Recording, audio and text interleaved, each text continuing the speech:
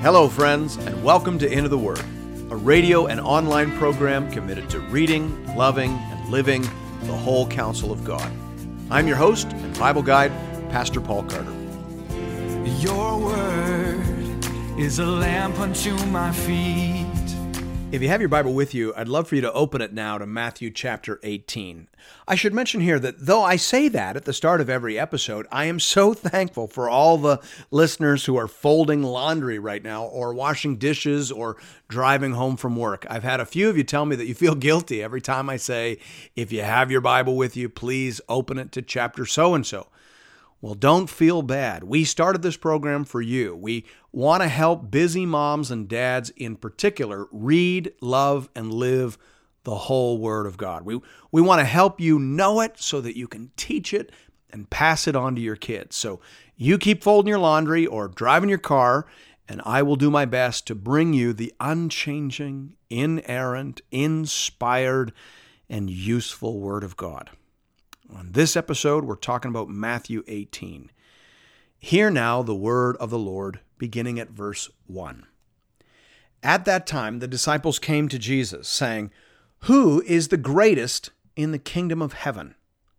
Now, if we compare this to the parallel account in Mark's gospel, we see that this conversation was precipitated by a dispute that the disciples had while they were walking home to Capernaum.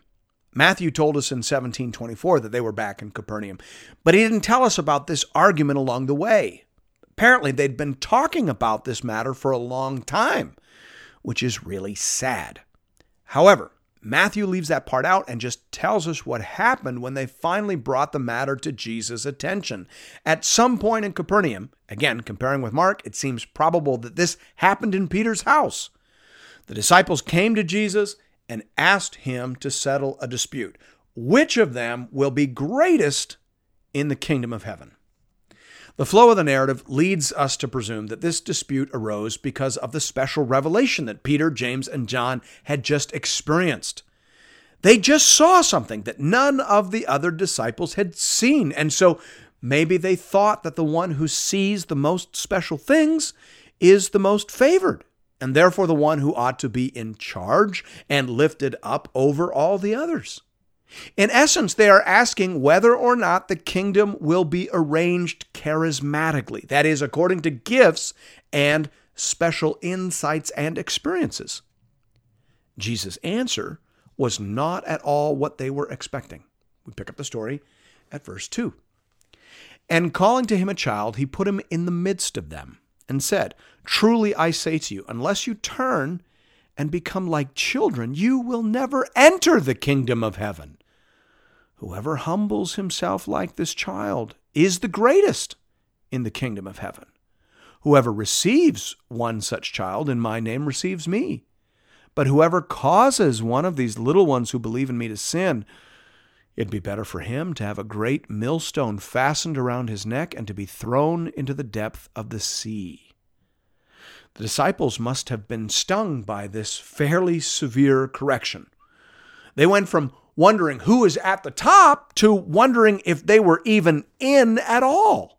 Jesus calls that into question. He says, "Unless you turn and become like children, you will never enter the kingdom of heaven." So not only is this not the time to wonder who is in charge, apparently the disciples aren't even on track for inclusion in the kingdom of God. Unless they turn and become like children, they will never enter the kingdom of God. That's a stern rebuke.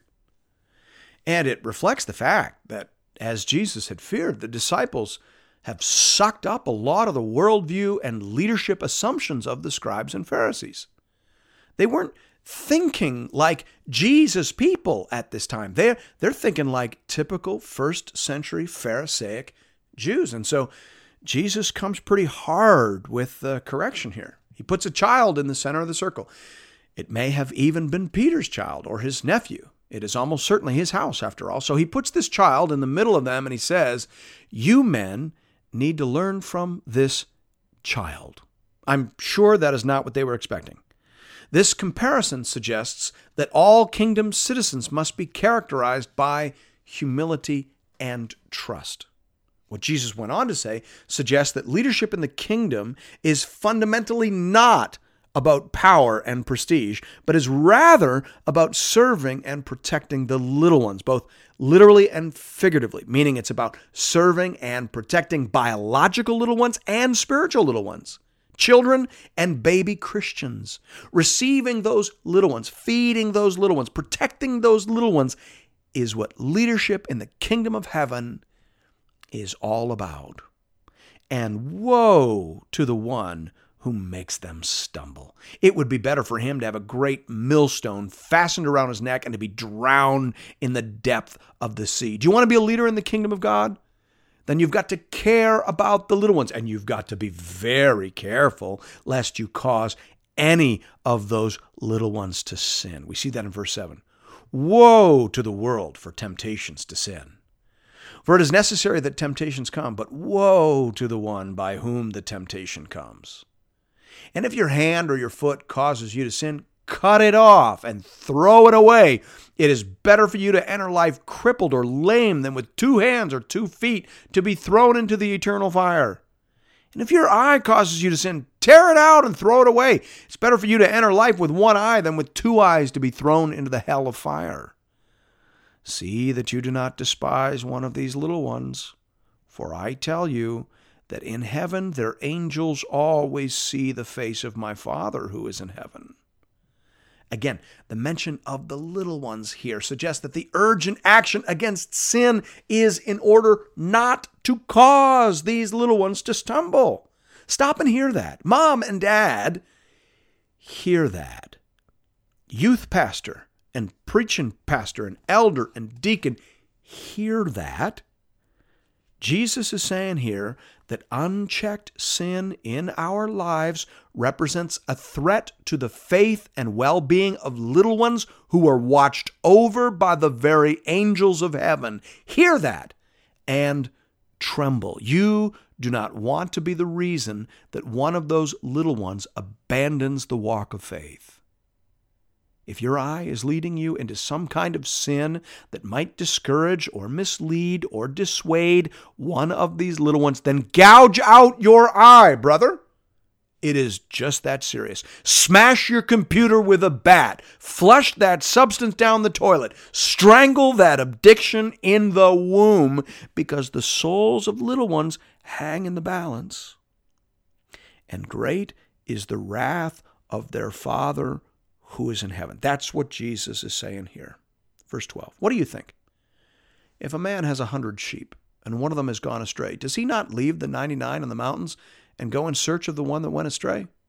And if he finds it, truly I say to you, he rejoices over it more than the 99 that never went astray. So it is not the will of my Father who is in heaven that one of these little ones should perish. God is the hound of heaven, Jesus is saying. He is seeking out the little ones. So woe unto the fool who stands in his way. Don't be that guy. Rather, the true leader in the kingdom is coming alongside of God, making himself or herself available to God in the great mission of seeking out and raising up and protecting always each and every one of these little ones on their way to God through faith in Jesus Christ. That's what this passage is all about. Verse 15. If your brother sins against you, go and tell him his fault. Between you and him alone. If he listens to you, you've gained your brother. Now, it's important to understand the connection between what Jesus is saying here and what Jesus just said about not causing the little ones to stumble.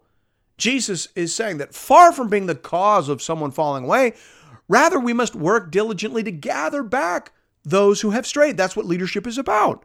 And here's a process for doing that, he says. Step 1. Speak to the offending brother one-on-one. Do not gossip. Do not solicit advice on how to handle the situation, because that's just gossip. Don't do anything that would make it harder for one of these little ones, for a new believer who has stumbled or become confused or offended, to be restored to loving fellowship in the church. So go to them and speak to them gently, one-on-one. Verse 16. But if he does not listen, take 1 or 2 others along with you, that every charge may be established by the evidence of 2 or 3 witnesses. So if the brother in question doesn't listen to you, then, and only then, do you broaden out the circle to include others. These others might be elders, pastors, or other wise and mature members of the church. Verse 17. If he refuses to listen to them, tell it to the church. So if the individual refuses to return or repent, even when lovingly confronted by a small group of mature believers, usually including at least one pastor or elder, then it must become a matter of general church discipline. The matter should be referred to the church as a whole. In some polity systems, that will mean to a board of elders acting on behalf of the whole. But at some point, however the details are worked out, the whole family has to know. Verse 17 goes on to say, and if he refuses to listen even to the church, let him be to you as a Gentile and a tax collector. If the brother or sister refuses to respond to the correction of the whole church, then he or she is not a brother or sister. A real brother or sister filled with the Holy Spirit will respond to gentle family discipline. They will hear the truth and recognize it and respond to it slowly but surely under the prompting and inner convictions that are characteristic of a truly converted heart. But if they don't respond like that, then they are to be treated as unbelievers. They should not take the Lord's Supper, and they should no longer be considered members of the church. Verse 18.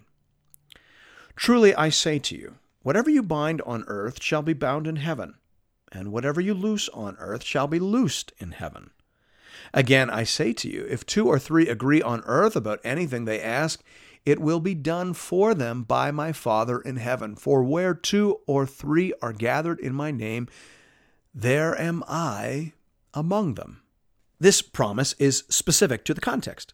Jesus is saying that when the church gathers to conduct their family business, Jesus, as their older brother, is there in the midst. Now, as to the nature of these decisions that are being made, Leon Morris says helpfully here, Jesus is not giving the church the right to make decisions that will then become binding on God. Such a thought is alien from anything in his teaching. He is saying that as the church is responsive to the guidance of God, it will come to the decisions that have already been made in heaven, closed quote. Thus, our decisions about extending or withholding the table and extending or rescinding membership do not have to do with making people saved or unsaved, but rather they have to do with crediting and recognizing people as saved or unsaved. Extending table fellowship says, I credit you as a brother or sister in Christ. I recognize you as a brother or sister.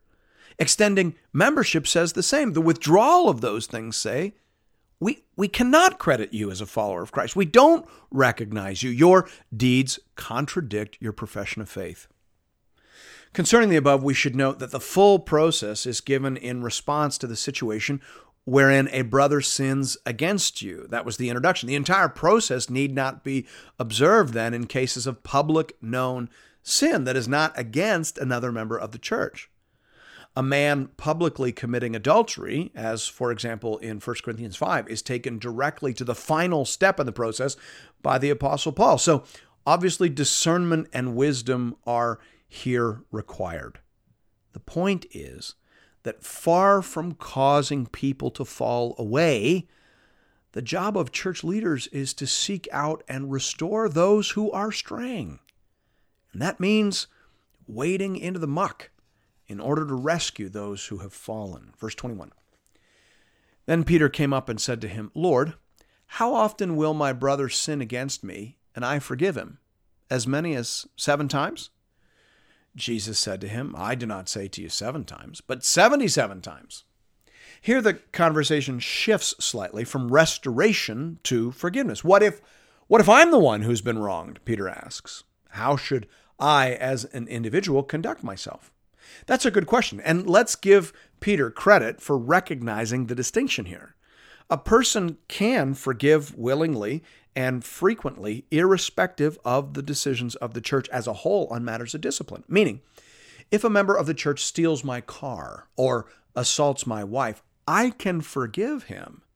But the church may still rightly initiate a process of correction and discipline. These things are overlapping, but they are not exactly the same.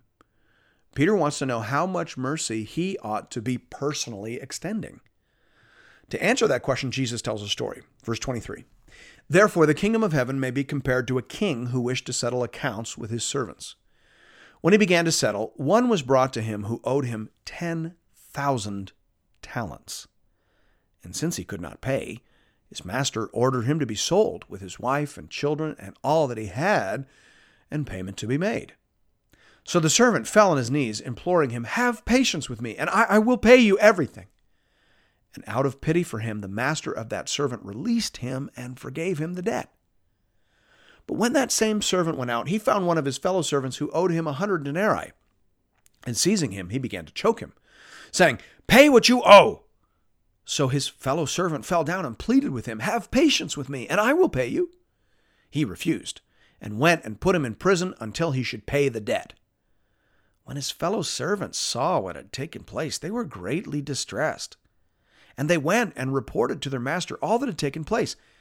Then his master summoned him and said to him, "You wicked servant, I forgave you all that debt because you pleaded with me. And should not you have had mercy on your fellow servant as I had mercy on you?"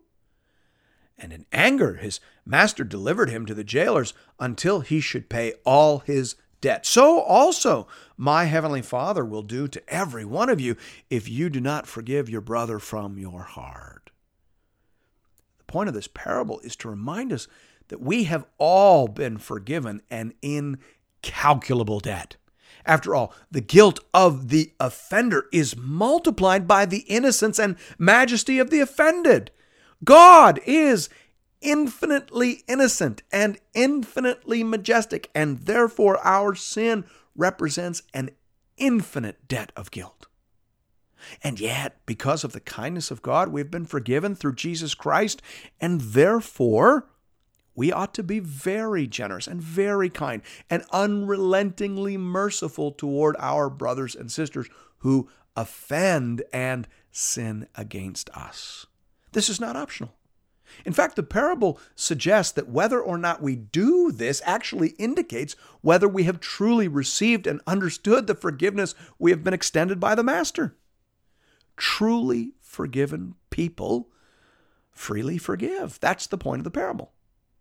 As to the punishment received by the unmerciful servant, D.A. Carson says helpfully here, Jesus sees no incongruity in the actions of a heavenly Father who forgives so bountifully and punishes so ruthlessly, and neither should we. Closed quote. Note, then, the kindness and the severity of the Lord. Both are true. Both are real. Thanks be to God. And thank you for listening to Into the Word. I want to let you know about a special resource that we have posted today over at the Into the Word Facebook page. I've got an article there for you called 5 Situations in Which Matthew 18 Does Not Apply. I know that the discipline protocol in Matthew 18 gets referred to a lot in church, and rightly so, but sometimes we act as if Matthew 18 is the only guidance we have in Scripture for dealing with sin and offense, and that's not the case. And so sometimes it does get used wrongly. And so I've written something on that and posted it where you can see it over on the Facebook page. Now, I know that some of you hate Facebook, but it is the easiest way to post and curate additional resources. So it might be worth it for you to get Facebook and to find us, search for Into the Word, and then like the page, or even better, follow the page. That way, all the resources will show up at the very top of your news feed. Of course, you can also find these resources on the Into the Word archive page. Just go to www.intotheword.ca. And of course, the easiest way to search for anything is usually by Google. If you Google the title of the article, in this case, 5 Situations in Which Matthew 18 Does Not Apply, and my name, Paul Carter, and Into the Word or the Gospel Coalition Canada, Google will usually take you right where you want to go. One way or the other, I hope you find it, and I hope you find it useful, and I hope to see you again tomorrow, right here, for another episode of Into the Word.